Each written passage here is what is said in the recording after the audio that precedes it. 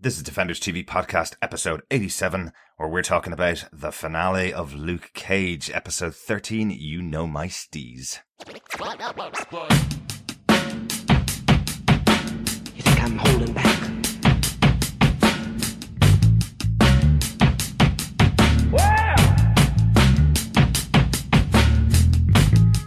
You think I'm holding back?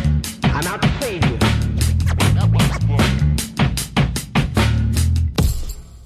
Welcome back, Defenders. It's time for the finale of Luke Cage, and you're joining us to discuss Luke Cage, episode 13, You Know My Steez. I'm one of your hosts, Derek. I'm one of your other hosts, Chris. And I'm your third host, John, rounding out the Trinity. Welcome back, boys. Can you believe we've done it? We've gotten to 13 episodes with all three of our podcast hosts on every single episode. I am really impressed with us. Go us. Absolutely. Go really Defenders. good. I feel like I should say Sweet Christmas. I think. I feel like I kind of have to say it just for this podcast. Sweet Christmas. Sweet Christmas in November. With yes. a sweet sister thrown in for good measure. Yes, sweet sister. Absolutely, absolutely. Well, yeah, welcome back, guys. How was the concert last night, Chris? You had a night off over at a concert, didn't you? I did. I went to see a New York brass band called Lucky Chops. Very cool. They are amazing. I recommend everyone check them out. There's no vocals, it's just pure brass and just pure amazing, and especially since they play Harlem quite often as well. Yeah. So I was like, did not know that, but now I do. Very cool, very cool. You never know, they might be featured in season 2 of Luke Cage if it gets confirmed. Yeah, very cool. Good stuff. It will get confirmed. Come on. It will, definitely.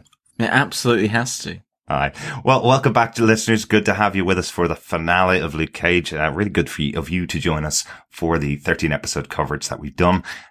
I'm really looking forward to talk about our final episode. Me too. Yeah. If you are not at this stage subscribed to the podcast, you can subscribe to it by going through defenderstvpodcast.com/iTunes to get our iTunes feed. Otherwise, you can subscribe to it directly through our website. Just go to defenderstvpodcast.com. Loads of subscribe options over there. Or find us on any good or evil podcast catcher just by searching for Defenders TV Podcast. Why should you subscribe? Well, obviously, we're on the 13th episode of the show, which means we don't know when our next episode is going to be coming out. And if you don't subscribe, you won't find it as soon as it comes out. But if you are waiting, we do have Daredevil Season 1, Season 2, Jessica Jones, and the Marvel films for you to listen to and hear our lovely dulcet tones, as always. And of course, we will be back at some point. We might actually just cover Doctor Strange ad infinitum, a bit like I've Come to Bargain, Dormammu. We might just do it that way for the next I don't know. Well, for Infinity and beyond. But we will be back for Iron Fist. We will be back for Defenders. We will be back for Punisher. I think we'll talk about that a little bit later, but I have already thought about the amount of things we have talked about amongst ourselves about Doctor Strange since we did our Doctor Strange spoiler special. We could probably do a second Doctor Strange spoiler special when the Blu-ray comes out, I think. We could do Yeah. a spoiler special. Indeed. Oh God, okay, but one of you has to act like Sean Connery for the whole thing. That would be amazing. Clearly Each take not a gonna voice. be me. Anyway, boys, I think we Absolutely. should. I think we should kick in to this episode of our Luke Cage coverage. Absolutely, Miss Moneypenny. It's absolutely Wong. Mr. Wong. Well, we'll start off the way we usually do with our episodes of Luke Cage. I'll give you some production notes. John will give you the synopsis, and then we'll go into our top 5 points about the episode. So this episode was directed by Clark Johnson, who's directed episode of Homeland, quite a few episodes actually, about 6 or 7 of that, and also comes from The Wire. So John, during the series, we've been talking about the Wire connections within the show. Here's another connection. We have the director of the episode. Absolutely, yeah. It's really good to see the connection come back because it was certainly there at the start. I hadn't really made too many points towards the Wire connection in the second part of Luke Cage, but yeah, absolutely. And yeah, Homeland, great first season. Loved it. Yeah, Claire it was. Danes. What's not to love about Claire Danes being chased around the countryside? Absolutely. We do love Claire.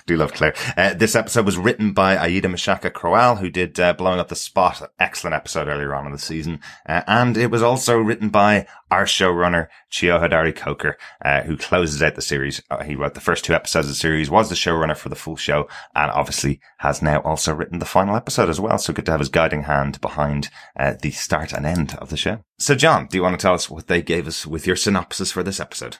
Sure. A young Willis Stryker is shown coaching Carl Lucas to become a skilled fighter, helping him to win an important match inside the boxing ring.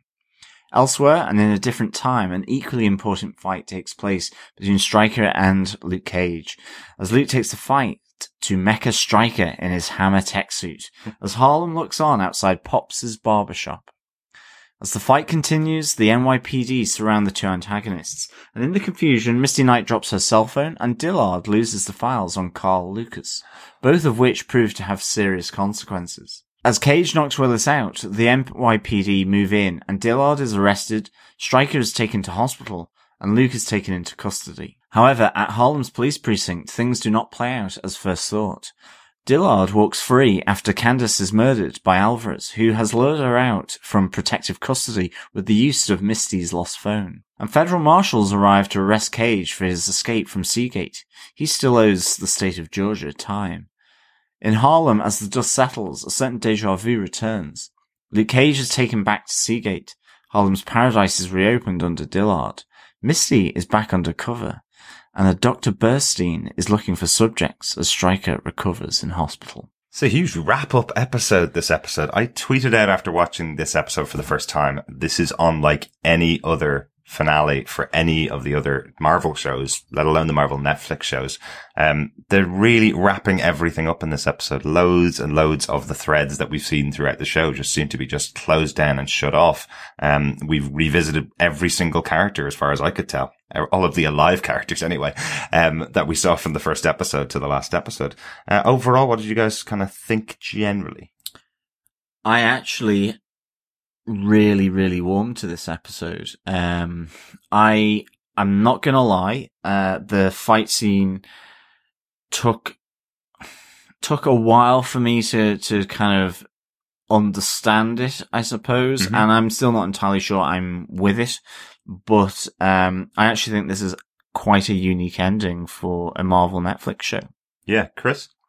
Yeah, no, that's completely my same points as myself. Like, this was not the standard Marvel Netflix closing at all. In theory, we got the closing in the first 20 minutes and the rest was all wrap up.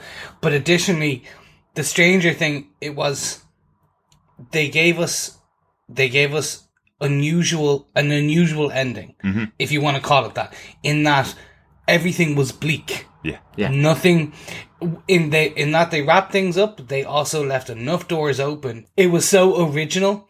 And okay, to be fair, this series, there's been a lot of, we've seen it before. So like the hallway fight scenes, the building sieges, people getting murdered left, right, and center. Like, we've seen this in other Netflix episodes, and other series, I should say. Such as like the hospital scene and the hallway scene number 1, hallway scene number 2 in Daredevil. In Jessica Jones, we've seen some of that back and forth and the growth of the villain. As Luke was being driven out of the city, it's going to be interesting how this sets up the Defenders. I think that's the key bit in my head, is like... Yeah. And I think we could talk about that as we go into our points. Exactly. I'll probably have a few notes about the ending myself as well. So obviously, as I said, the way we talk about our episodes is we talk about our top 5 points. In case you're just joining us for the finale of our Luke Cage coverage, who wants to kick us off? I think Christoph should go first, because otherwise, dare I say, it's a certain wing might come into it. Chris. Guys, I'm going to kick off because I missed a few Easter eggs over the last couple of episodes, so I want to just kind of really jump in with my point 0 for this episode, which is just the Easter eggs alone. So first off, because I know John has to say something because there's an Iron Fist reference, I'm going to get in there. Claire, at the end, feeling that she needs a bit more protection, takes the flyer with a number for a martial arts instructor from none other than Colleen Wing, who we've now seen Colleen Wing in action in some of the Iron Fist. In the teaser trailer, yeah. The teaser trailer. And also when they introduced her going into the Defenders. So we know that Miss Wing is going to be in Iron Fist in 2017. And now I'm assuming our connecting Night Nurse is going to be in there too. I love it. So we can pretty much, like, that's going to be the introduction. I love this idea that the Night Nurse is going to be taking night classes with Colleen Wing. I think that's really cool. Yeah, really cool. I like it. I have to see if I can freeze frame that and see if there's a phone number on there. Remember there was a Jessica Jones phone number given out when they announced there was going to be a season 2 and they had a voicemail from Jessica Jones. I'm wondering if they've done something similar with Colleen Wing, but I just couldn't see whether it was even clear enough on the screen to see the phone number. So, again, that 4K TV might be what we need. I think so. I think that is the main excuse for me buying one now. The second one I really want to talk about is Claire. He kept offered. She knows a really good lawyer. Not just lawyers, but a really good lawyer. So I'm wondering, is that Foggy? Is that Matt? Potentially Foggy. It's got to be Foggy, because Matt Murdock is shockingly bad as a lawyer. He's good as a nighttime vigilante that swings around the rooftops of Hell's Kitchen, but it was Foggy in season 2 that really kept them alive as a law firm. That's very true. Yeah. That's very true. Matt really doesn't even turn up for exactly. courtroom scenes anymore. Yeah. And I'm actually glad that you didn't get a nice cameo from kind of Matt in this. Foggy, I wouldn't have minded. Matt coming in, I think that would have almost stolen away. This is Luke's show. I think that they did the right thing. Sure. It would have been a bit part, and also that Easter egg of actually Matt coming on or Charlie Cox like turning up, that wouldn't have stayed secret for long enough. Yeah. And we would have been spoiled by this point. Exactly. I would have liked to see Claire meet up with Matt again, maybe just hand over the file to him or something, or Bobby Fish hand the file to him or something. Yeah. Yeah. Next up, Dr. Burstein has a new patient. I thought it was a blink and you'd miss it kind of job, where he kind of closes the door to Diamondback's room when Diamondback is paralyzed, we believe. But the cop just nods at him. I was like, okay, bit strange. This led me to question, is the fact that Diamondback is somewhat blood related to Luke, is there a connect? Does Dr. Burstein think that there's a DNA or blood reasoning for why Luke survived the treatment? Interesting. And is that why he's going to Diamondback to try Diamondback? But we pretty much now can assume that Diamondback's going to be super powered in for season 2 or most likely the Defenders. And then finally, the best part, and I think we all know where I'm going with this. Misty showing up in Harlem's Paradise in her iconic outfit. Yes. From Big the comics. Yes. It was just brilliant. And the hair, the shoulderless, the shirt, it was just brilliant. But the question that kind of led to me, and when she was looking up towards Mariah and Shades, we don't actually know what's happened to her in that short period of time. Has she quit the force already? Is she going into business by herself? I guess we're going to have to find out next year. Maybe. The one thing I would say, though, about the costume is, and it's a little bit of a shame, she didn't have her afro. That's kind of the trademark of Misty Knight, is the afro hairdo. She does have a different hairdo, but it's not an afro. I know there are quite a few people that are commenting on the fact that afros are now hugely popular in America again. They're back as bold and beautiful as they were in the 70s. And there is a couple of people kind of going, why couldn't they just give her an afro? Give her the right full on proper afro hairdo. But I loved it. Yeah, it totally stands out, that she is back. I do have it as a bit of a later point, but I'll just throw it in here as a note to this. It really felt like Misty was back to where she was at the first episode of the series, where she's monitoring Cottonmouth's activities undercover for the cops. I don't know whether she could be undercover now that Mariah and Shades both know her as well as they do. But it did feel like she's returned to her original spot right by the bar, staring up at these two people controlling Harlem's Paradise. Completely, yeah. Absolutely. But for my first point, like every episode, I talk about the name of the show, the name of the episode, which comes from a song by Gangstar, as with every other one of the 13 episodes. This episode was called You Know My Steez. I did have to look it up because it is again, another phrase created by the rap group Gangstar. Steez means style with ease. So you know my style with ease. Actually, another really good one of their tracks. It's a track about a battle between them and all the other fake rappers around the area that think they sound like them but go and effectively run away and hide. So this song is all about people that are trying to be exactly like you, just like Diamondback is trying to be exactly like Luke Cage. Luke's powers are replicated by the hammer suit that he's wearing. Almost exactly the same, but obviously Luke will come out on top. He'll triumph. He's the real deal, not like Diamondback. So that's where this episode comes from. I want to give a huge shout out to Cheo Coker. I don't think, apart from one episode, I think throughout the series so far, we've easily been able to find a connection between the song title and the episode that's involved. I don't know whether he just left a mixtape on the desk for the writers just to go, right, this is how you write your episodes. Listen to this song and write it. But fair dues to him to get 13 songs connected to 13 episodes. Really, really good. John, do you want to give us your point?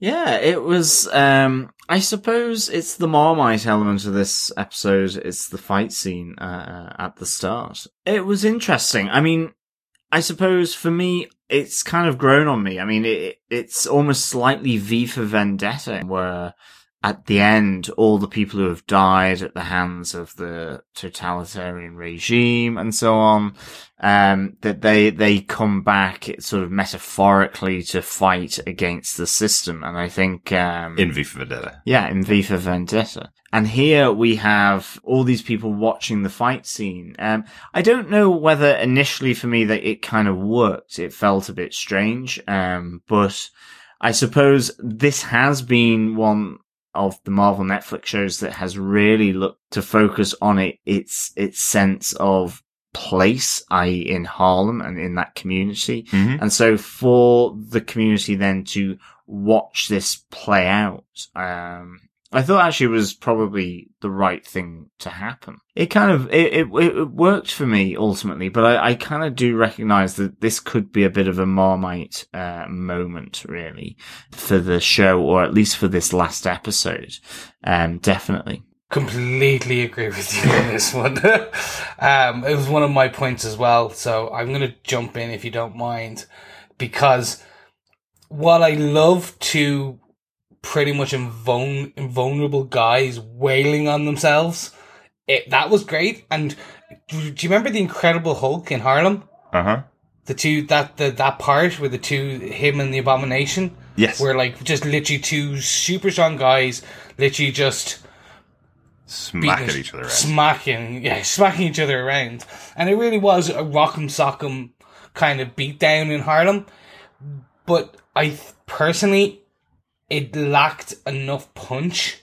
See what I did there? To really make it that amazing finale fight. If they had did something like Crispus Attucks, almost that level of holy god, that was cool. I know it was the hallway scene or something, but it just, I don't know.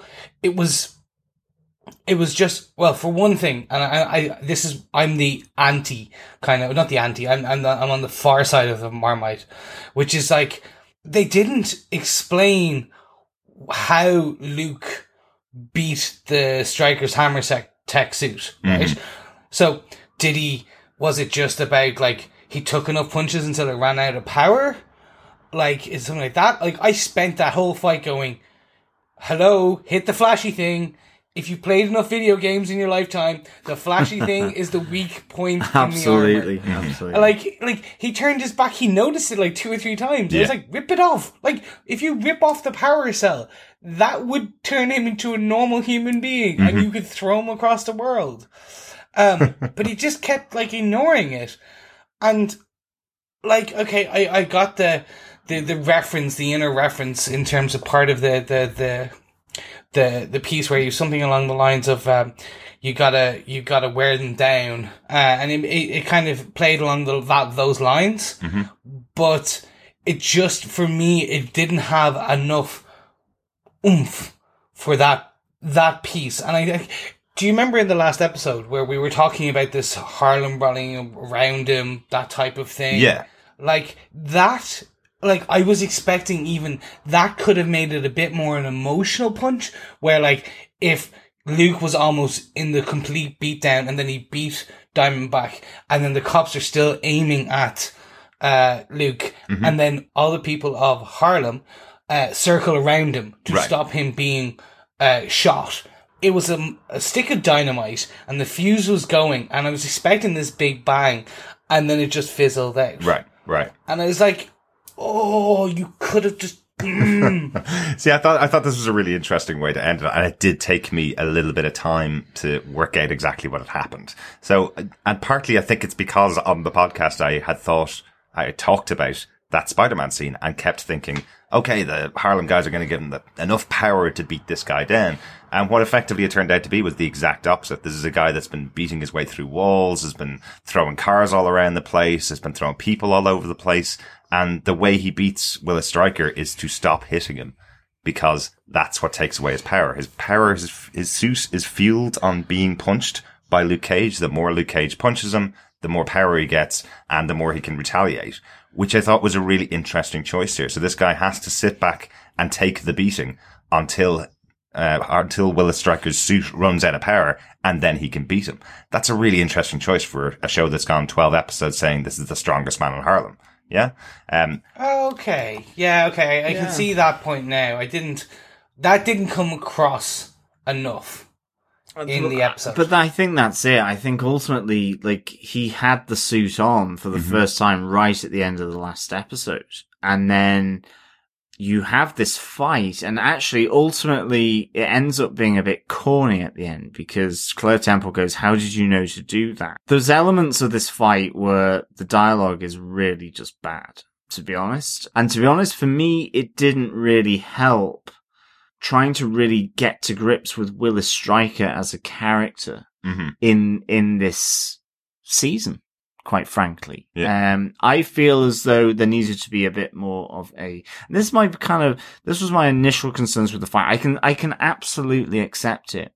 I still feel there needed to be a bit more personal time directly between Willis Stryker and Luke Cage, where they really go toe to toe, head to head, fist to fist, or whatever, working out why it is that Willis Stryker is trying to take this guy down. I get that we have heard the backstory and that it's to do with his all this element of jealousy, all of this thing to do with his Luke's and Willis's dad effectively disowning him. And to be honest, that's fine. But in this moment, I just don't know whether what he's doing is justified by that. And I still feel, for me, Willis Stryker is hugely unresolved within this season. What my point being is what they did with Cottonmouth in the first 6-7 episodes was so much more than what they've done with Willis Stryker in then the subsequent 6-7 episodes. And I suppose that's the main issue with this fight for me is I wish they had started it off much more intimately. It was maybe even a breakdown. It didn't need to go to fists. And again, just the fact that we're only introduced to this suit in the previous episode, and all of a sudden Luke realizes halfway through, even though it looks as though really what the camera is telling him to do is to rip the flashing backpack off, he sits there and takes the punches, and I'm there thinking he's lost, he's losing. Yeah, but actually it's to run down the power that's with. But you don't know that, so it's all a bit weird, really. But I have to say that is my only kind of negative of this final episode. I have to say, and it could be argued that it's a big negative, but I do think the fight scene kind of worked in terms of the community of Harlem being out there and watching it. I just wish actually they had kind of done a bit more before that and elaborated maybe more after it, because it also just seemed to just fizzle out. So that was the end. Yeah. And maybe it's also just because it's so early on in this final episode, and then really the majority of the episode then is working out what happens. And I suppose this is going to be one of my other points later on, but actually for me, that's what makes this work ultimately as an episode and makes it so different from any of the other Marvel Netflix shows. Yeah, definitely.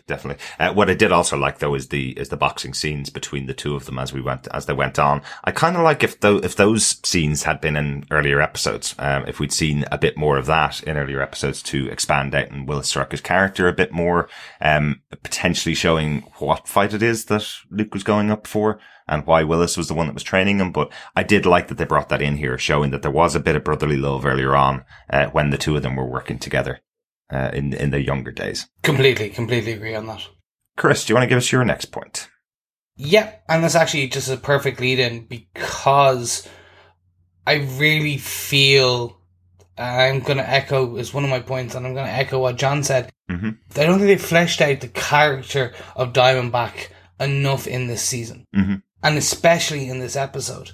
And I think, as you said, that the context, the relationship between them, like the minimal amount that we got, like it was so late mm-hmm. in the series, in the episode, or the beginning of the episode, but late in the series.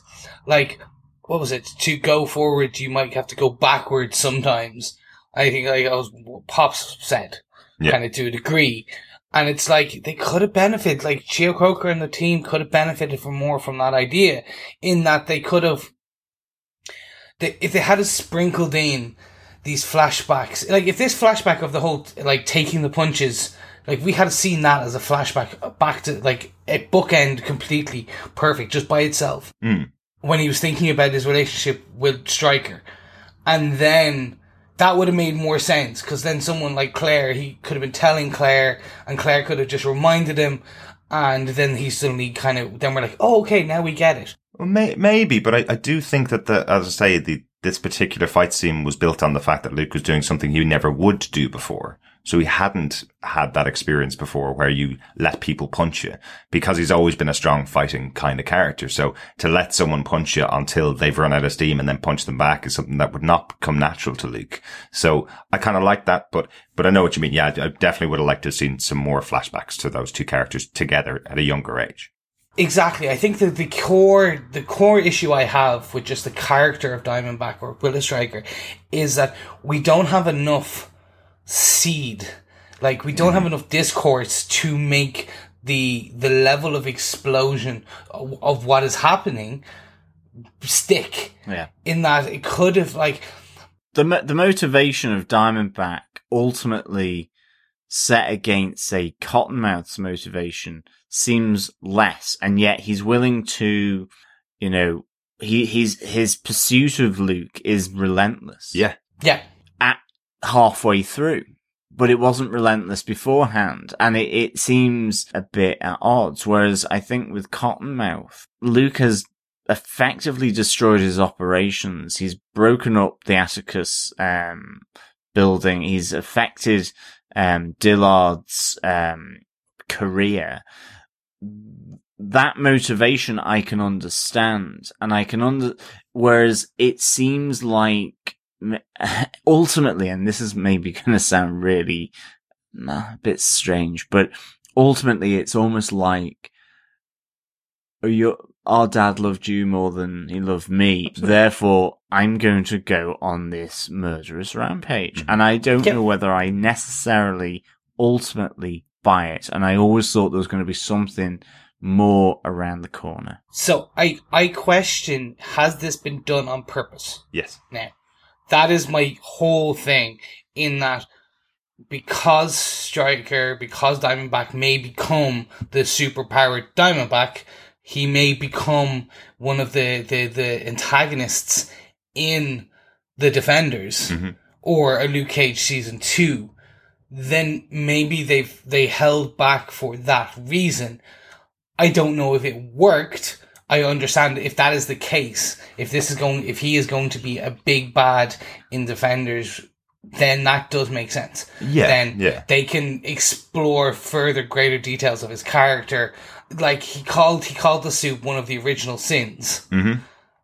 Wrath. But like, again, like the biblical element, if you had have made him psychotic, like full on crazy, kind of like he's religious, he's a zealot, he's literally that kind of person, almost like a suicidal bomber type level of religious zealot, then that could play towards the actions he took in this 7 episodes. But they created a character who is crazy, but he's also very smart, because he has risen to where he is, both on his violence and his craziness, but his smarts. So you can't, it's two conflicting, character sets. Absolutely. And I think the other thing as well is just the fact that because he's not there in the first 7 episodes, but because he's referred to, a bit like with the Kingpin, he's also introduced much more subtly as someone who is a much more subtle villain. And then when you finally get to see him, it's kind of like there's this kind of crazy upfront and personal thing. And you're kind of like going, this seems at odds with the fact that he's been almost like it appears that he's been biding his time in the shadows for the first 6 episodes.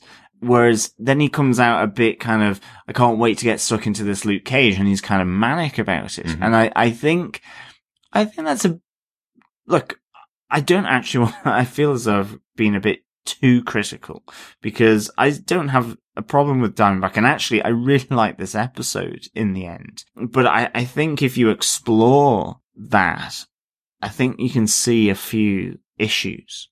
Right. Well, I'm going to go on to my next point because it's kind of connected to this. Okay. It's slightly the greatest trick the devil ever pulled was convince the world he never existed. Yeah. So that's kind of the concept from Usual Suspects.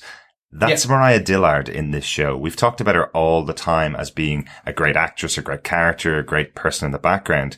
She's the supervillain of this show. I feel that the trick that they've played on us as viewers within this series is to look at Diamondback as the replacement for Cottonmouth. We saw Cottonmouth, we saw his rise, we saw his fall, we saw his death at the hands of Mariah Dillard. But then we kind of let her story play out and go, okay, yeah, she's becoming Black Mariah, but focus over here at this really showy guy, which is exactly what Mariah Dillard's character is looking for people to do. Look at Diamondback. He's the bad guy. He's the villainous one. He's the one that's going to kill Luke Cage. Look who gets Luke Cage sent back to prison. Look who gets out on the charges of Cottonmouth's death. She's done all of this in the background while being at the foreground in front of the press, while being on the news all the time.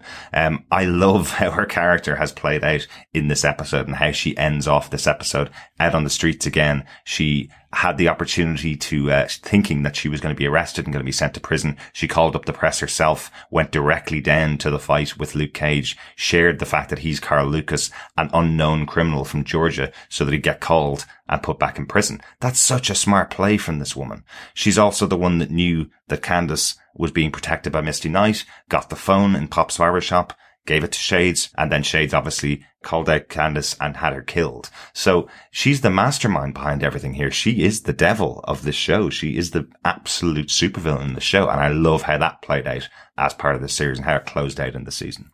Definitely. I mean, I couldn't agree more. It's one of my points. You know, Mariah Dillard here is so good. I've absolutely loved her story arc. Mm-hmm. Throughout the whole of this series. It's so Machiavellian, ultimately, and I love the kind of meeting of her and Alvarez as well. And yeah, I mean, she, it's almost like she's had an epiphany, you know, that she is the daughter of Mama Mabel, and she must continue it. Cottonmouth, her blood relative as well. It's kind of part of the thing. It's like Misty Knight, being back at the club, looking up, you know, as you said earlier, she's looking up now at Mariah Dillard and Alvarez, was before it was Cottonmouth and Mariah Dillard. But what we have here is that Mariah Dillard is taking the legacy of Cottonmouth and Mama Mabel and continuing it. All the pretense that she wanted to do something different and be an upstanding counselor has absolutely faded to the background. Yeah. So that is absolutely, I think, Mariah Dillard is one of the highlights. And I mean, if I'm honest, I can't wait to see how she plays out and what she does in season 2 of Luke Cage, to be honest. Absolutely. I love the purity of that statement when they're in the office. The Biggie Smalls picture is taken off the wall and there's that new picture put on the wall, a painting of now 2 heads with crowns above them sitting in place of Biggie Smalls, showing that this is Mariah and Shades Alvarez taking over together. They did get together in the end. I was right to see that there was something between them going on throughout the series. Although Shades does give her a bit of a look when she's walking away going, This is purely for control of Harlan's paradise. Yeah, you do know that. It's kind of it's the look that's in his eyes, his shades not covered eyes. Completely agree with you on that. Like, bye bye Biggie. Like, there's a new Queen Bee in town. Like, she really embodies the big we all hate to love in this kind of this series. Like, this was the origin that I'd been wanting for years, which was like, you saw someone turn from like mild-mannered councilwoman to Black Mariah. Yeah. Like, this gave a character, the depth of the character was just, and like, this is one of the writing teams I kind of bow down to.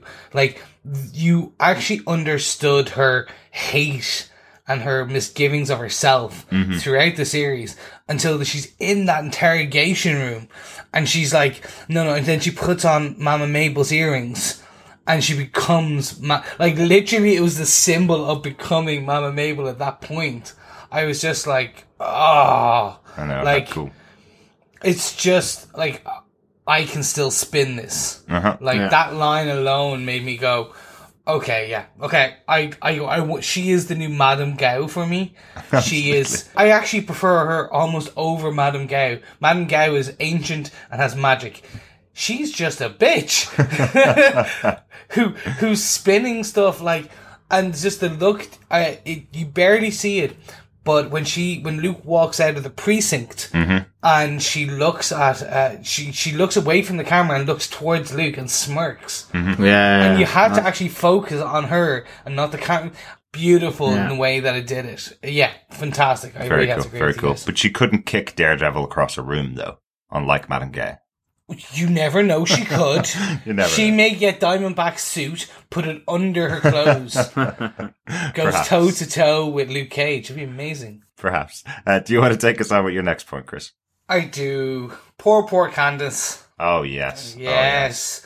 The writing was on the wall from the beginning of this. And the blood was on the pavement. Absolutely. You know, you even said it in our last podcast episode, that is definitely time for Candace. When she'd gone and said, I want protective custody or else I'm not going to give you this information. That pretty much was it, wasn't it? Yeah. It was so obvious it was going to happen. And I thought they were going to do the whole, well, you think this is going to happen? Well, it's not. Like, I thought we were going to get to the whole end of the series and, like, it was going to be, no, she's alive. I'm like, oh, wow, okay, brilliant. Like, this is fantastic. I expected something and they completely, they give me all the signs towards that she was going to die. And then it was like, oh. And the only reason I got it, I literally had one of those, moments, was Misty calls out, where's my phone? Looking around. And then she gets the text message and it said Misty. And I was like, oh, no, really? I like the plan. I must say I like the plan. I like the execution of it, if that's not a terrible choice of words for what happened to poor Candace.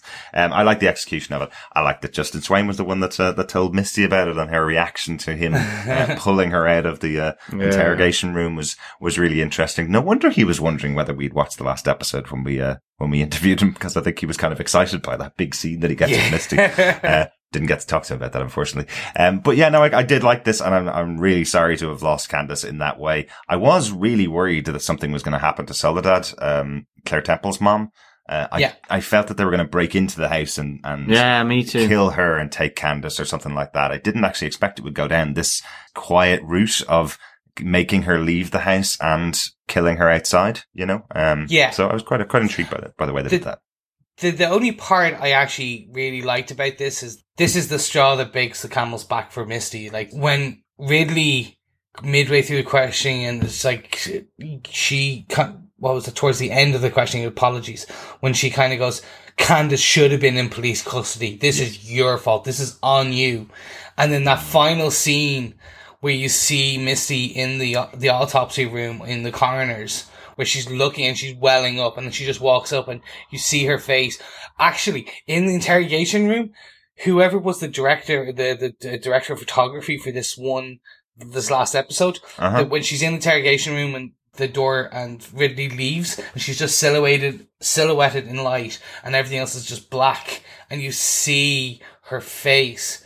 I was like, give that woman an Oscar. Give her like an Emmy. I thought an Oscar would be an Emmy. Like, she was amazing in this. Yeah. She so deserved it. But this is the great point where it showed both, okay, you can stand up to the system, but when you don't actually believe in the system and you don't work with the system, bad still happens as well. Yeah. And I thought that was such an amazing contradiction to where Luke is like, well, look, people they need us to be doing more, and I don't care if call me a hero or vigilante, I'm just doing what's right. And that's what Misty was doing. Yeah. And the cost of that, of going outside the system, was the death of this young woman. Yeah. Yeah. Absolutely. Absolutely. Speaking of which, my next point is the speech of Luke Cage in the NYPD was really cool. I loved the fact that he's effectively giving his full ethos as to who he is and why he is the hero or the vigilante, whichever way you want to think about it. I love, especially at this time, there's been a lot going on the last couple of months and weeks in the US and in the UK, that's got people pretty down. So great time for a speech like this where it's saying you need to fight every day, not turn your heels, not walk away just because things start getting tough. You need to battle every single day or else nothing will get done. I thought it was a really inspiring speech, and I loved the fact that all of the NYPD officers you can tell they're almost ready to give him a clap and say, congratulations, thank you for the speech. That's kind of going to let us do our job now. It's kind of the answer to the question that was posed by Scarf, Misty Knight's partner, earlier on in the season, where it was kind of, what do we do now when we've got superheroes all around us? Well, we still all need to work together. We still all need to fight every day. A nice little point from Luke Cage there. Completely. I thought the real amazing part of that speech was it bookended the other side of the view from Scarf's big, huge soliloquy in what, episode 3 or 4, before he bites the bullet. Yeah. It was just, that was the bit I was like, yes. It was like, okay, yes, this is what we need. It's like, while you guys, we still need you. We still need the police force to do your job. There needs to be people who can step outside of that line. Mm-hmm. It wasn't said in like, well, you guys aren't doing your job. It was like, no, you need people like me who still want to do the right thing, but also can step to the side and not worry. Mm-hmm. And I think you can see it resonating again with Misty, setting her up for her big arc as well when she becomes Misty Knight. Mm-hmm. But I just thought it was great. It showed the other side of the coin. I think that was the main thing. And you see all the cops just staring, and then Misty turns around and go like, what are y'all doing? And I've got work to do. Exactly. John, do you want to take us on with your next point? Yeah, it's, effectively, it is the ending in its entirety. I mean, I think this is where the bad guys win. Mm-hmm. The hero is going back to prison. You know, he ultimately is called out as a convict on the run. Yeah. That, in a sense, the work that he's done in trying to break up the crime syndicate that was Cottonmouth, trying to protect, well, effectively himself from Diamondback and that criminal element, has almost been for nothing. As you said, Chris, it is a bleak ending. And I think that this is what makes this episode for me actually really, really special for Marvel Netflix, is that yes, Diamondback is in hospital and so on, but the hero goes to prison. The detective who we've been rooting for all this time is back in the same place as she was no further on. She has made no arrests. Yeah. She's got no convictions. And the bad guys, yes, it's not Cottonmouth, it's not Diamondback, but they've replaced. It's almost Hydra-esque. It's like you take down 2 and 2 more have taken their place. It really is excellent. And that's what this element of history repeating. It's all come almost a full circle. It's like the anti-Simba circle of life. It's like the evil version of this. Right. And this, I think, is one of the radical elements of this series of this Marvel Netflix, is that the people who've come out on top, there's still hope, absolutely, but the people that come out on top are the Mariah Dillard, the Alvarez, and not Luke Cage. Really. And I think that is hugely different compared to the previous Daredevils and Jessica Jones. And for that, I have to say, I have to give Marvel Netflix absolutely their props and their due time, because that is a really different way of doing it. And I think it challenges the notion that all these Marvel, whether it's films, whether it's TV, necessarily have to end up hunky-dory, happy-clappy, everything resolved in the favour of good people. Yeah. I mean, it comes in slightly with Daredevil season 2 in the fact that, you know, you do still have the Kingpin working in prison. But the thing is that you feel that there has been some justice. In this, has justice been served? Luke Cage is not exonerated. Yeah. He's arrested and taken back to prison. And actually, the truth of his situation is revealed because you've kind of forgotten it. You forget he is an escapee on the run, hiding his identity. Yeah. Yep. And that's brought back into sharp focus when two marshals turn up and say, the state of Georgia, you still owe it time. Absolutely. Yeah. I do really interesting. I do love the unfairness of that moment as well, because Luke says to them, I'm innocent and I can prove it. And they go, we don't care. You were convicted. You owe us time. You broke out of prison. It doesn't matter whether you're innocent or not. You still need to come back to prison with us. If that had been in any other show, you have the lawyer present and they get off scot-free immediately. He's committed another crime by breaking out of prison, even if he was innocent of the original crime in the first place. Yeah. He's still not allowed to walk out through an open door or a broken out wall. So I love the unfairness of it. And that's why I think it works so well as the ending to this episode. I thought it was such a great touch and such a great final moment of this episode. The other thing is, if you thought that Willis Stryker was the villain for this second half of the series, like you thought that Cottonmouth was the only villain for the first half of the series, it does kind of look like Luke Cage won. He knocked him out. He got sent to hospital. Off he goes. That's it done. So Luke probably thinks in some sense he's won here, but he does know that Mariah Dillard is still someone he needs to come back at. He probably just won't punch her in the face like he does with Willis Stryker. He has to maybe take a slightly different tack with her. But yeah, you're right. Leaving her in charge and leaving Shades in charge of the club. Well, that's kind of the bad guys win. Yeah. Yeah.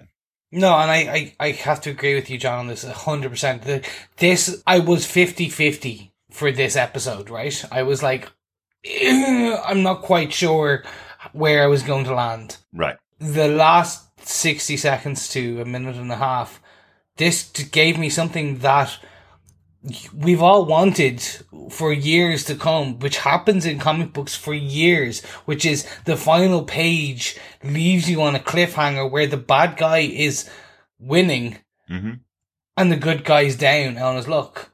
Like, this is exactly what we've always seen before. I know some probably will argue about Civil War, Captain America Civil War, where like the Avengers have broken up. I was just about to, yeah. Yeah, like Zemo still loses, but the Avengers have broken up, but we know that somehow they'll come back together. We know that's going to happen. This was different. And again, I think this is also slightly the political element of the subtext within this, which is you pay the price for your actions. Yeah. He paid the price in that he saved Harlem. Harlem now love him. So that's the price he gets. But additionally, he broke out of prison. Even though he's innocent. And like, we assume that file will somehow exonerate him to a degree. Absolutely. So he will get out. But he has to spend his time in there. And it was just beautiful. Like, him driving over the bridge from Manhattan to Manhattan? I don't know which side of the bridge would Harlem be on going towards. It's on Manhattan. So he's driving off Manhattan to go towards Georgia. To go to Georgia, yeah. Not in a midnight train, though. It was just a brilliant symbol. It's just kind of like, just that pan out, and you're not left with a happy feeling. No. You're left with well, they all got away with it. And if they had told me, well, we're going to introduce a 14th episode, I'm like, no, that was the best ending you could have given me. Because, John, you hit on a massive point for me, which is, like, the main bad guy in this is not Diamondback. It's not Cottonmouth. Even he can't get us confused. I think this is Derek who actually said it. No, I think Derek stole my point. Oh. The main villain in this whole series was not Cottonmouth. It was not Diamondback. It was Black Mariah. Yeah. Yeah. She is the main bad guy. She is the kingpin of Harlem.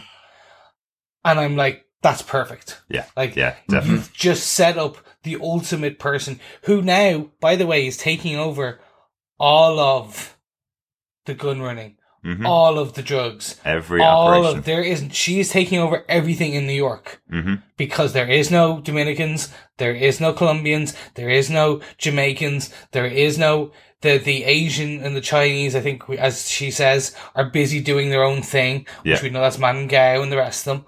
Like, that's the hand, so they're away. So she now runs it all. Yeah. She definitely has Harlem. Definitely.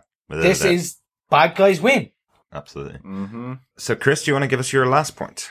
Yes. I'm going to take you on to my last point, which is, remember, folks, forward, always. Always forward. But twirling, constantly twirling. I love that. Every time I hear that, I just want to break into forward, always. Well, sometimes backwards, and always twirling. I can't even remember what it's from. It was from some show, and I'm just like, it's in my head forever. Bill Clinton on The Simpsons, wasn't it? Yeah. Anyway, for me, this was the one.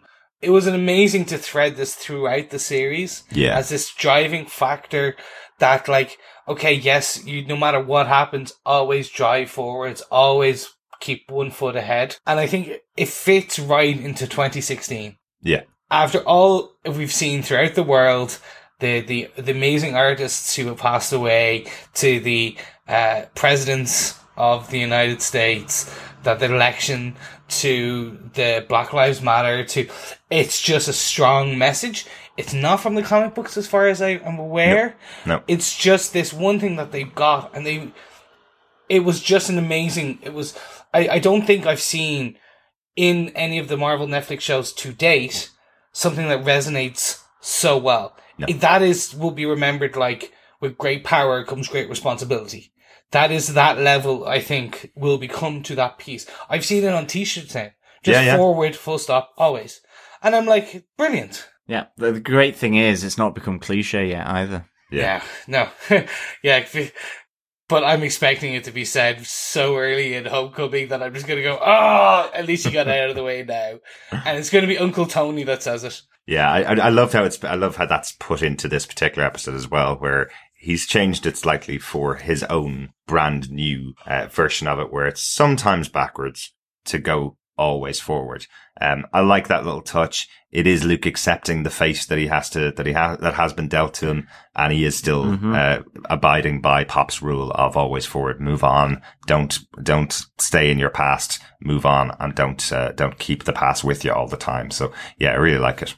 Yeah, and I think it's just it's a nice way to bookend the end of the series. Come through. It's like, okay, look, the bad guys have won, but we're moving forward. Always forward. That's what I mean. Always, there was that hope there with that. Absolutely. Yeah. And I think the main point for me out of this is this leads to Defenders. Yeah. Like, no matter how bleak the outcome of this, we're moving forward, always forward, because this is all leading to the Defenders.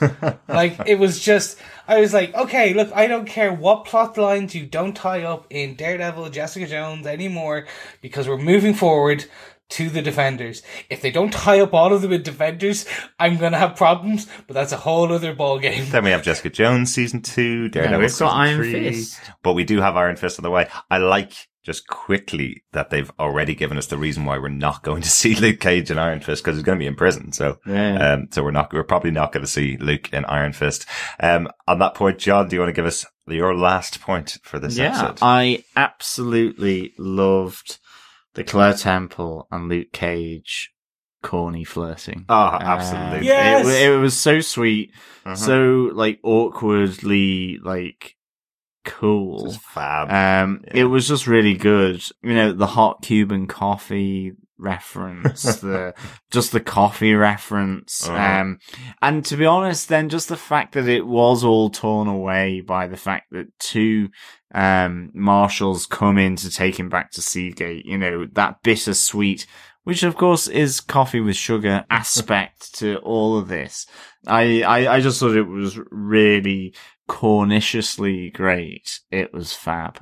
Definitely. And I know you've already said there's a few coffee references. I adored the moment where Claire does that moment of realization and goes, well, he's gone back to prison, so I gotta give him a kiss, and does get her kiss with him. And then he sits in the back of the marshal's car and they say, do you want something to drink? We can stop for a coffee in Dunkin' Donuts on the way. And he goes, I had something hot and dark waiting for me and you guys messed that up. I thought that was a lovely little moment. Just it's the final coffee reference. Great snog as well. No. It was so good. And I mean, it was basically, it's the sex scene without the sex going on. Mm-hmm. It's a sexy snog. I'm going to disagree with you, dude. Really, wow. I'm so sorry. Like, that was not the best kiss in the world. Like, that was, her lips were going one way, his lips were going another. Like, well, his lips were going to Georgia. Exactly. I was watching it with Kelly, my girlfriend, and she just turned around and like, she was like, what's she doing? Like, literally, that was kind of the dishwasher where, like, you're pretty sure the tongue just stuck out the side and just did a swirl.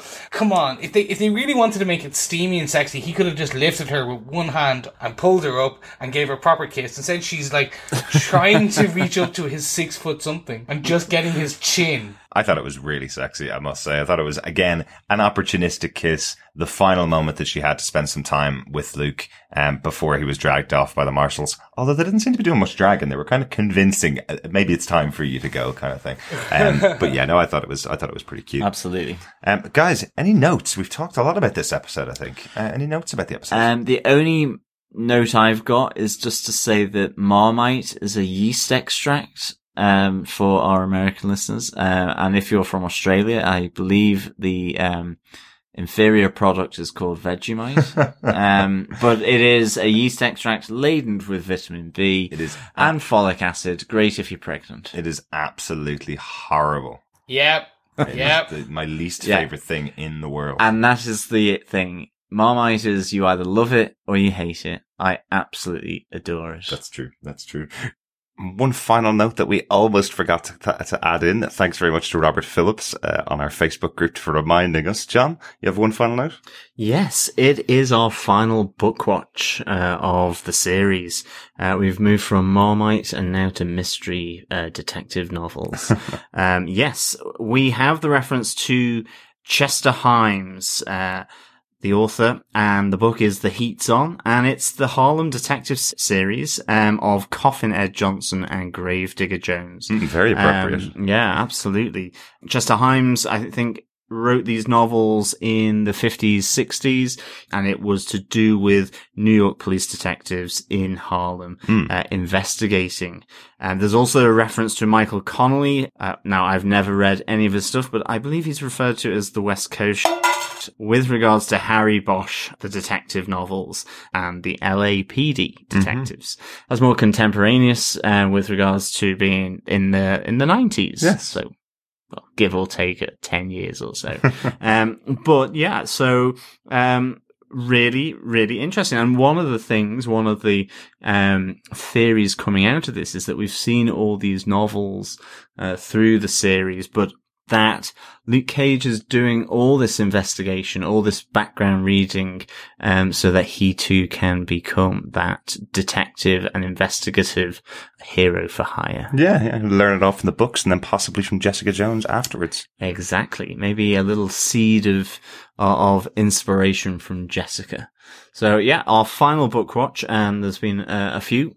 mainly towards the start of this series, but now we are closing out with Chester Himes, The Heat Is On. Absolutely. It's great that they tied up the book watch for us right at the end of the series. The one thing I would have loved them to have tied up that they didn't, unfortunately, was our swear jar, which we continue to use throughout our season, as everybody said, fuck, box, anything they wanted to say.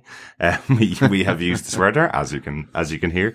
So I want to say thanks very much to the swear jar, which did survive it all the way through to, I think, episode 7, when Pop's Barbershop got destroyed.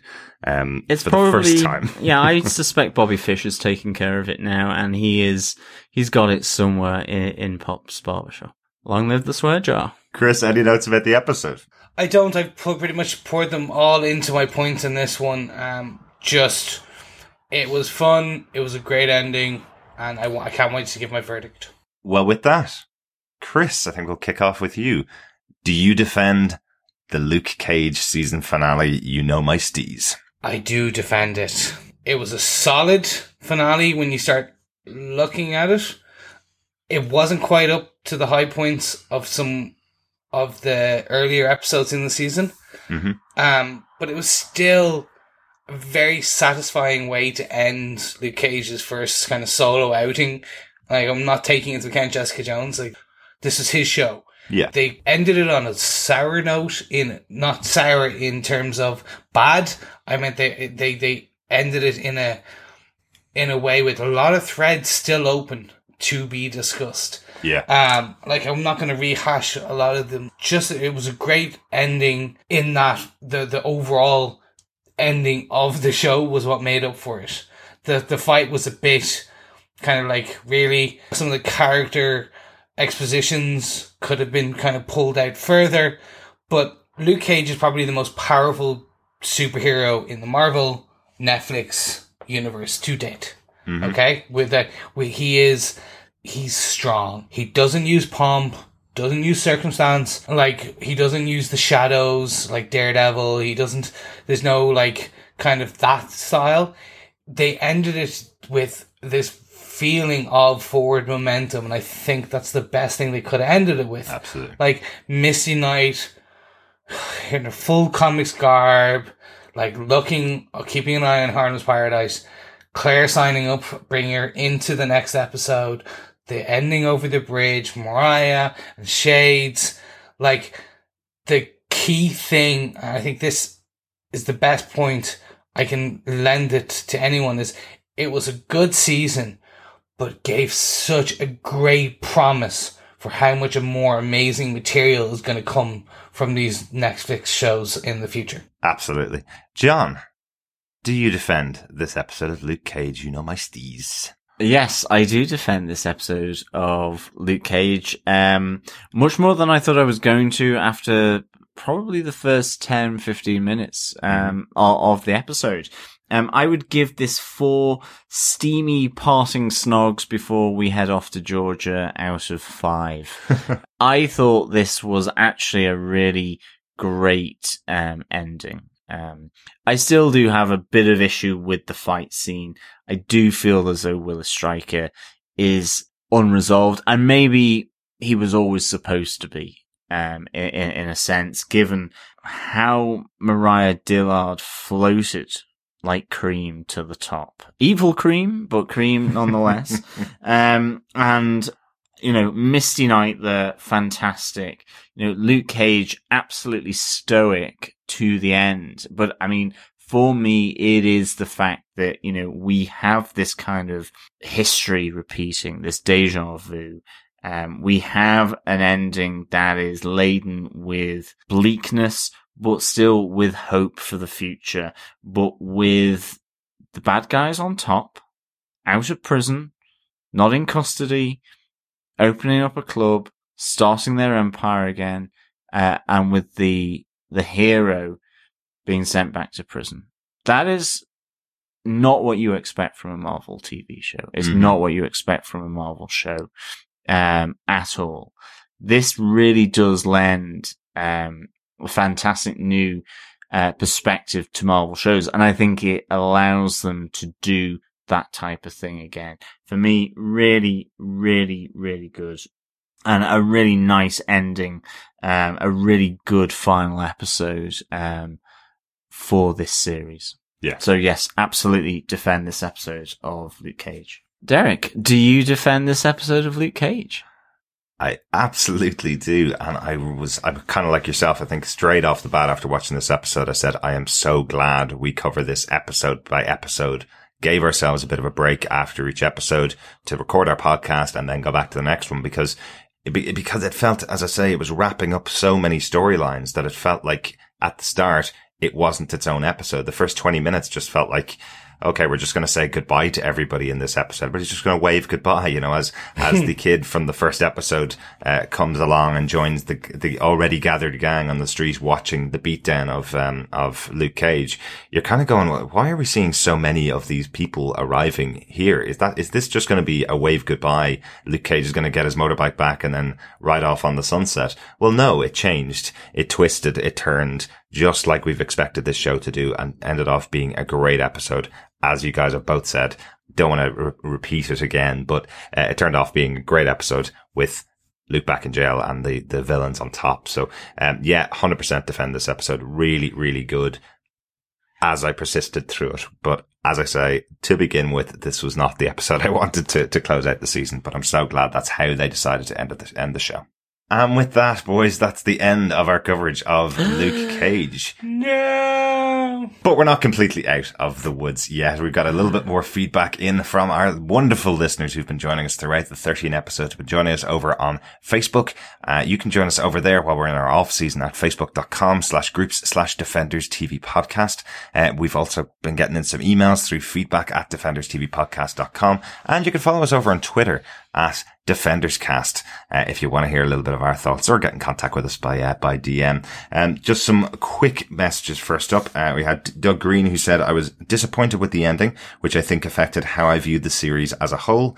He also said his badass moment for Shades was the proto Captain America scene in the elevator in episode 12. Chris, just so you know, he called it out for you. So Doug says he was a bit disappointed in the ending.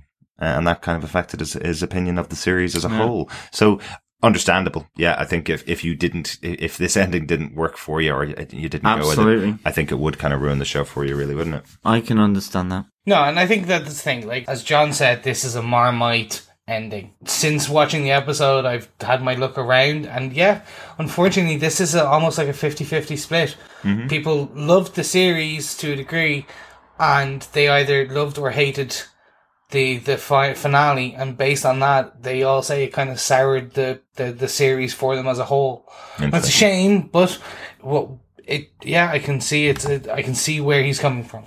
Yeah. And we received our email in from the 108th Sage again. We get a couple of emails every season from her. She says, hello again, Derek, John and Chris. It's the 108th Sage. Well, I went ahead and finished Luke Cage last night and wow, so good. Back when all these shows were announced, Luke Cage and Iron Fist were hands down the ones I was most excited for because Power Man and Iron Fist was one of my favorite comics when I was a kid back in the 80s. Individually, they are awesome characters and together they're even better. My only minor complaint about the show is that there's no mention of Rancor or Danny Rand making a minor appearance, even if only on a TV in the background. Yeah, I can definitely get that. Absolutely.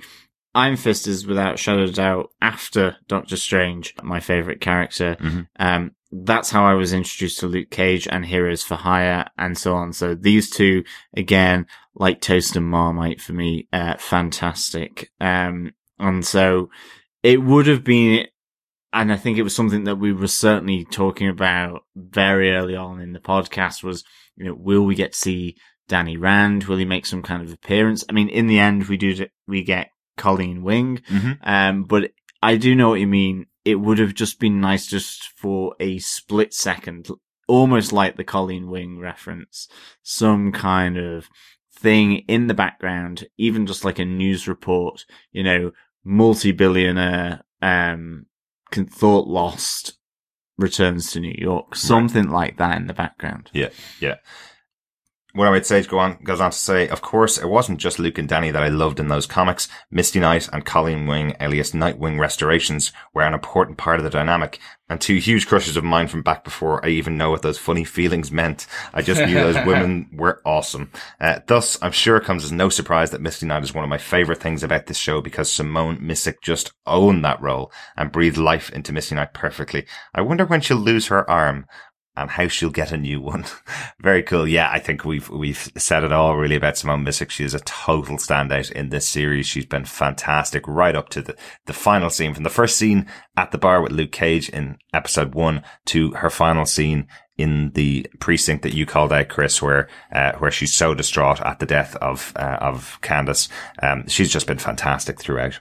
Yeah. One of stage goes on to say Mahershala Ali was awesome as Cottonmouth, and the surprising ending to episode 7 where he's brutally beaten to death by his cousin. I did not see that coming. But I loved how they handled it. Mariah's transition to Black Mariah as the overall arc of the season was truly great. Rosario Dawson was excellent in this, as we all knew she would be. I'm so glad she was in every episode after her first appearance, and I'm loving the chemistry between her and Mike Colder. Definitely. Hope y'all are doing well, and just gotta say on the way out that I loved Doctor Strange so much. 108. Woohoo! So, didn't we all? No, absolutely. I think Mariah's arc, fantastic in this series. I think Cottonmouth, again, ultimately, like, fantastic. And absolutely, it was a surprise to see him dead. We did think he was going to be the big bad, along with Diamondback, that maybe there would be that interaction there. And of course, yeah, Doctor Strange, awesome. Completely. I think the one thing that we haven't said at the end of this kind of series yet is the casting choice for all the characters, the actors, their portrayal, be it people we've interviewed, be it the background characters, be it the main, the Simone Missicks, etc., and the Mike Coulters and the Chia Crokers, because I still consider him almost a member of the cast based on the writing and the show running bit. It's been phenomenal. Mm-hmm. It really has. They've fleshed out these characters, and while there's been some less than perfect dialogue choices sometimes, the overall actors have amazingly portrayed and brought us through those. Nailed it. Absolutely. Jim Carrey shared his opinion with us over on our Facebook group. Just to call out a couple of points from his, he left quite a bit of feedback. A couple of points from his. He's kind of on your side, guys. He says, what's with Luke that he didn't just rip Diamondback's parachute off from the start? Just grab those collars and separate them. The camera made it clear that Luke viewed the parapod. I get that he understood how it worked, but what kept him from smashing it or ripping it away from the suit? Same point as you guys had. So again, my feeling, I don't know whether I got this wrong then, because everybody seems to have a different opinion than me. But, yeah, my feeling was that he had to allow the suit to depower and then he could fight back against him. Just to answer that question there. Jim Gary goes on to say, Justin Hammer sure was ever presently absent in this series, wasn't he? Yeah, from right the way from the start, and Seagate Prison, the Hammer weapons, obviously, yeah, loads of references to Justin Hammer throughout this series. He says, I'm glad that music did not have that much thug rap in it. If there was one overall sound to the series I happily recognise, it's the 1970s cop detective drama themes, of which Shaft and similar movies are pivotal. Yeah, I think they did a really good mix of lots of music throughout this series. It's been one of my absolute high points every episode. I think I've come out with at least one song, including the one in this episode, 100 Days, 100 Nights. I think it's a beautiful, beautiful song, and it's been on pretty much regular rotation since I heard it on the soundtrack originally, months ago. Really, really enjoyed it. Absolutely. I mean, I think the music here is absolutely fantastic. And again, it's another element of this series that just mixes it up, changes it from the normal Marvel TV show. Yeah.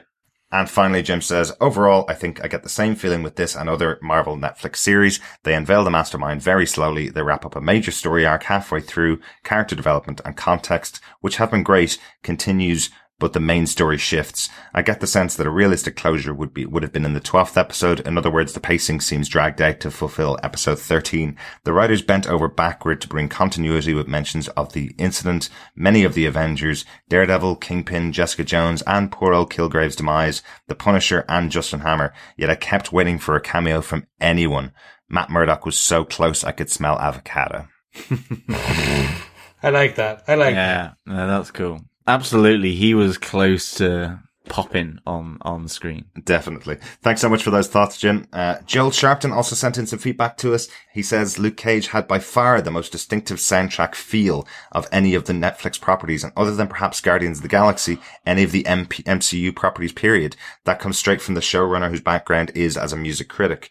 I agree wholeheartedly with the problems with the final battle. Diamondback versus Cage in the barbershop was fine, but once they went on the street, Cage should have attacked the power pack continuously. He's been far too smart the rest of the series not to have figured that out. It was obvious that they wanted to fit the battle to his line afterwards.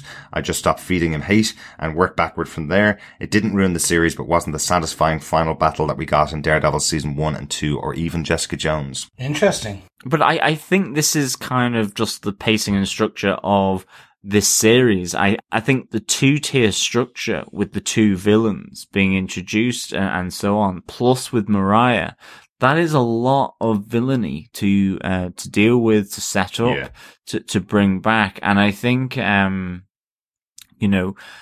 Mariah Dillard is growing in the background all the time and ends up being the big bad.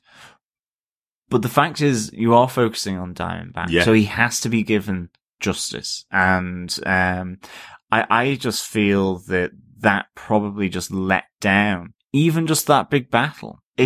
It was kind of almost like, where did it come from? Yeah. Why is he taking it to this extreme? Why not just go and punch him in the mouth and then walk away and forget about it? I mean, do you know what I mean? It is kind of, because it's so personal, that I think there has to be that explanation. I mean, if you think of Jessica Jones and how they delved into Kilgrave and their relationship. Very different. And you understand it. It makes sense. And this maybe just was one step removed from that with everything else going on. But I ultimately enjoyed that fight scene. It kind of did work. I think I would agree that having it in the barbershop, a bit more private time so that they could air their grievances, get some more kind of context for everything that was going on, would have worked. I don't think they could have destroyed the barbershop any more than it had been destroyed throughout the season.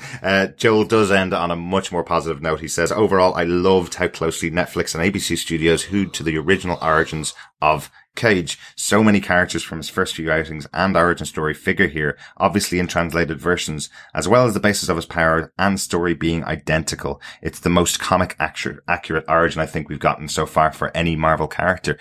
From a Netflix perspective, yes, that makes sense. I think from an MCU perspective, still got to hands down to Tony Stark in the original Iron Man 1 and Jon Favreau's kind of his interpretation, which was pretty darn close. Yeah. Yeah, and also with Doctor Strange, And Captain America, of course, finally, Joel says, in a show filled with talented actors of colour, Mike Coulter stood toe-to-toe with every single one of them. He's my current favourite MCU hero, period, and the title is going to be hard to win back. Long live Luke Cage.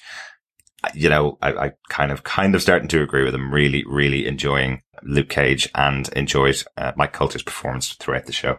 Some final small bits of feedback came in from Blake Oliver. He says, as a somewhat fan of Luke Cage, the show has been amazing. I love the entire cast, but Diamondback was my favourite to watch. The actor playing him was a favourite of mine from Boardwalk Empire, where I first saw Charlie Cox as well. His demeanour is so menacing and badass, even in his ridiculous hammer suit. The Stormtrooper, as we said. Exactly. Yeah, it's hammer time. And finally, Blake says, if I had to pick something to be disappointed about, it would be the fights overall in the show. I know this isn't Daredevil, but many of the fight scenes could have been better, in my opinion, except for Cage's slapping knockouts. I think that was still one of the best scenes where he goes in. Definitely. And it's just a flick to the head. Absolutely. Thanks so much for that, Blake, Joel, everybody that sent in your feedback to us. And finally, I'll leave the last word to Rebecca for the feedback on Luke Cage. She says, I loved the ridiculous suit. So yes, Rebecca's a big fan of Diamondback's ridiculous snake covered suit. No, Rebecca, we had such high hopes for you. Why? Oh, I get the nod to the kind of comic accuracy, and it's slightly fun, but no. Everyone's entitled to their opinion. Exactly, except when they're wrong. And in this case, they're wrong. I love you, Rebecca, but no. Right. One final question that came in on our Facebook group, just about our format throughout this series. We've had a very different way of doing this show, this time than we've done in any of the previous shows. So Ronaldo says, how have you guys enjoyed or disliked doing the Tuesday and Friday format, for better or for worse? It's getting a pretty steady flow of podcasts out. I guess it's good for you guys in order to get through the season a bit quicker. Chris, any particular points about having 2 episodes out every week since we started? I've enjoyed it. Unfortunately, our producer has a lot less time in that case. Unfortunately, myself and John being just the pure talent, we're okay. Like, it just means a couple of hours for us. But our poor producer has to do a lot of work in the background.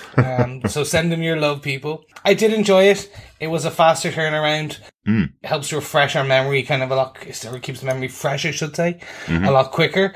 But we'll need to see how that this was a test. Let's see how we go on. If any of you out there are recording artists and know how to use Audacity and want to come on over, give us a shout. We'll be happily take you into the family. To help edit, yeah, absolutely. Yeah, John, exactly. anything about having two podcasts a week out? Yeah, no, I really enjoyed doing the 2 podcasts a week. There was a bit of a necessity there as well. With other commitments that are ongoing. But, yeah, definitely I enjoyed that. It certainly keeps it to a more manageable level. In fact, we could have almost finished it sooner as well in terms of recording. Yeah. Not necessarily release, but if Doctor Strange hadn't come out when it did. If Doctor Strange hadn't come out when it did, and just, other elements as well, then, we probably would have finished a bit sooner. But, I enjoyed it. I think it's always good. And it's great that I think that we had all 3 of us on for every episode. Absolutely. I think in the past, either myself, or Chris haven't been able to make, 1 or 2 of the podcasts. Yeah. Derek has been the consistent. 88 episodes and counting. 88. We're only on episode 87. 89 episodes and counting then, actually, because Justin Swain's interview and Doctor Strange did not count towards our regular count because I couldn't make it work this season. There you go. So it's been one of those interesting things. We planned this long ago to try and make sure that we got all of our episodes out, and had the guys both here. We had some commitments throughout the time that this was going on, from holidays, from family visits, to birthdays, to college, to sickness. Unfortunately, happens sometimes over this kind of long period of time.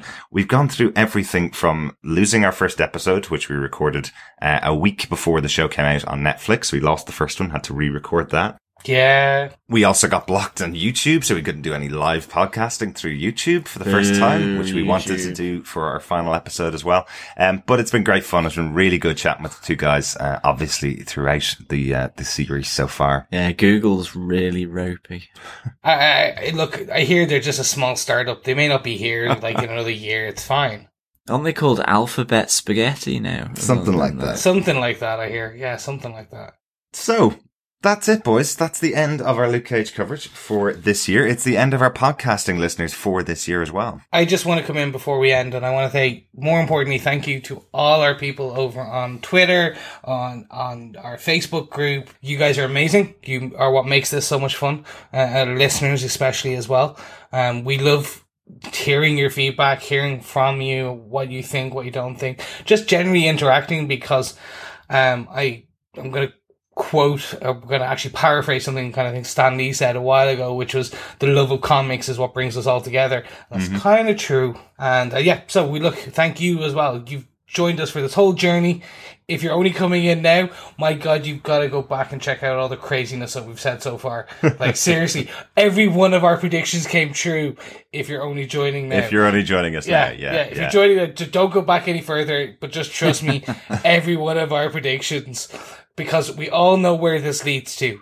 The hand coming out of the giant hole in Manhattan. Exactly. Absolutely. Well, what does it lead to, guys? This is, as I say, the last episode that we have for this year. Our next confirmed episode will definitely be out on March 17th. That is the first episode of Iron Fist coming to everybody's screens worldwide. After that, we've got Punisher, which is also confirmed now for 2017, was confirmed during the month of October. We have Defenders, which is currently filming in New York. One of our listeners who's over on the Facebook group who lives in Harlem was saying they were filming a scene directly outside his window last week and he couldn't get over the excitement. But he was quite hungry, so he had to run into his apartment. After that, it's been confirmed that we're going to have another TV series coming next year. We've got The Inhumans, which is going to be airing, to begin with as a 2-hour or a 2-episode pilot being shown in IMAX theaters worldwide. We don't know if we're going to be covering that. That's possibly going to be backing right up against Defenders as well. But really interesting news that's going to be coming. And obviously we're also going to have all of the Marvel movies coming out next year, starting with Spider-Man Homecoming, which obviously Chris is really looking forward to, as I am, I must admit. Then we have Guardians of the Galaxy Volume 2. And finally, Thor Ragnarok coming on November 3rd, 2017. So much Marvel content next year. And a little other final announcement that's just come out this week as well is sadly Hayley Atwell's TV show Conviction, which she left Agent Carter for, has been cancelled officially this week. So lots of speculation. This means that ABC might want to keep her on board to bring back Agent Carter, which has had a huge campaign, to obviously bring back the show from lots and lots of Marvel fans. So, you never know. We may be getting some more Agent Carter in the future as well. Yeah, absolutely. And just, to echo what Chris has said, thank you everyone so much for listening, for all the feedback that we've read out, but also the interactions on Facebook, on Twitter. It really is very much appreciated from all of us. And it's why we do this. So absolutely a big thank you to the listeners. Absolutely. And I'll close out and say thanks so much to the listeners as well. And also thanks to my co-hosts. It's been fantastic once again, talking with John and Chris about every episode of another series of Defenders. That one's in the books. Happy Christmas, or should I say sweet Christmas to all of our listeners. And obviously a happy New Year. We will be with you for St. Patrick's Day. Absolutely. And a sweet New Year, in fact. Sweet Christmas. Thank you so much for listening, and we'll speak with you next time. Bye. Bye. You think I'm holding back?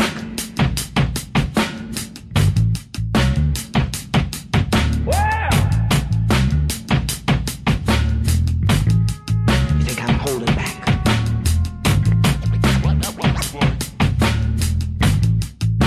I'm out to save you.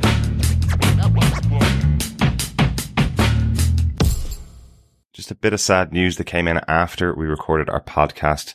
We heard the news that the featured artist in this episode who sang 100 Days, 100 Nights, Sharon Jones, passed away from a battle with cancer on Friday, the 18th of October.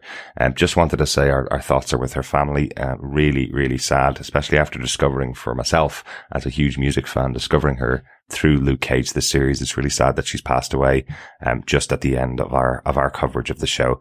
I'll be listening to her music, for a long time to come after being introduced to her by Luke Cage. Thanks so much to all of you for listening to our podcast. We'll be back with you next year. Thanks for listening to Defenders TV Podcast, a TV podcast industries production. Our theme tune's provided by the wonderful Mississippi McDonald and the Cottonmouth Kings. If you want to help out the podcast and you've enjoyed listening to us, there's some really easy ways to do it. If you can share our episodes through your social media channels like Twitter, Reddit, Facebook, or Google+, that gets extra listeners into us. If you want to leave us a review on iTunes or a rating, just leave a 5-star rating, click the button, or go to iTunes through defenderstvpodcast.com/iTunes. We'll take you straight to our page and leave us a review or a rating there. That always helps out independent podcasts. And also, as always, we love to hear your feedback about the show's interaction with our audience is what we really, really love. So you can send us feedback to feedback@defenderstvpodcast.com. Thanks so much for listening, and we'll talk to you next time.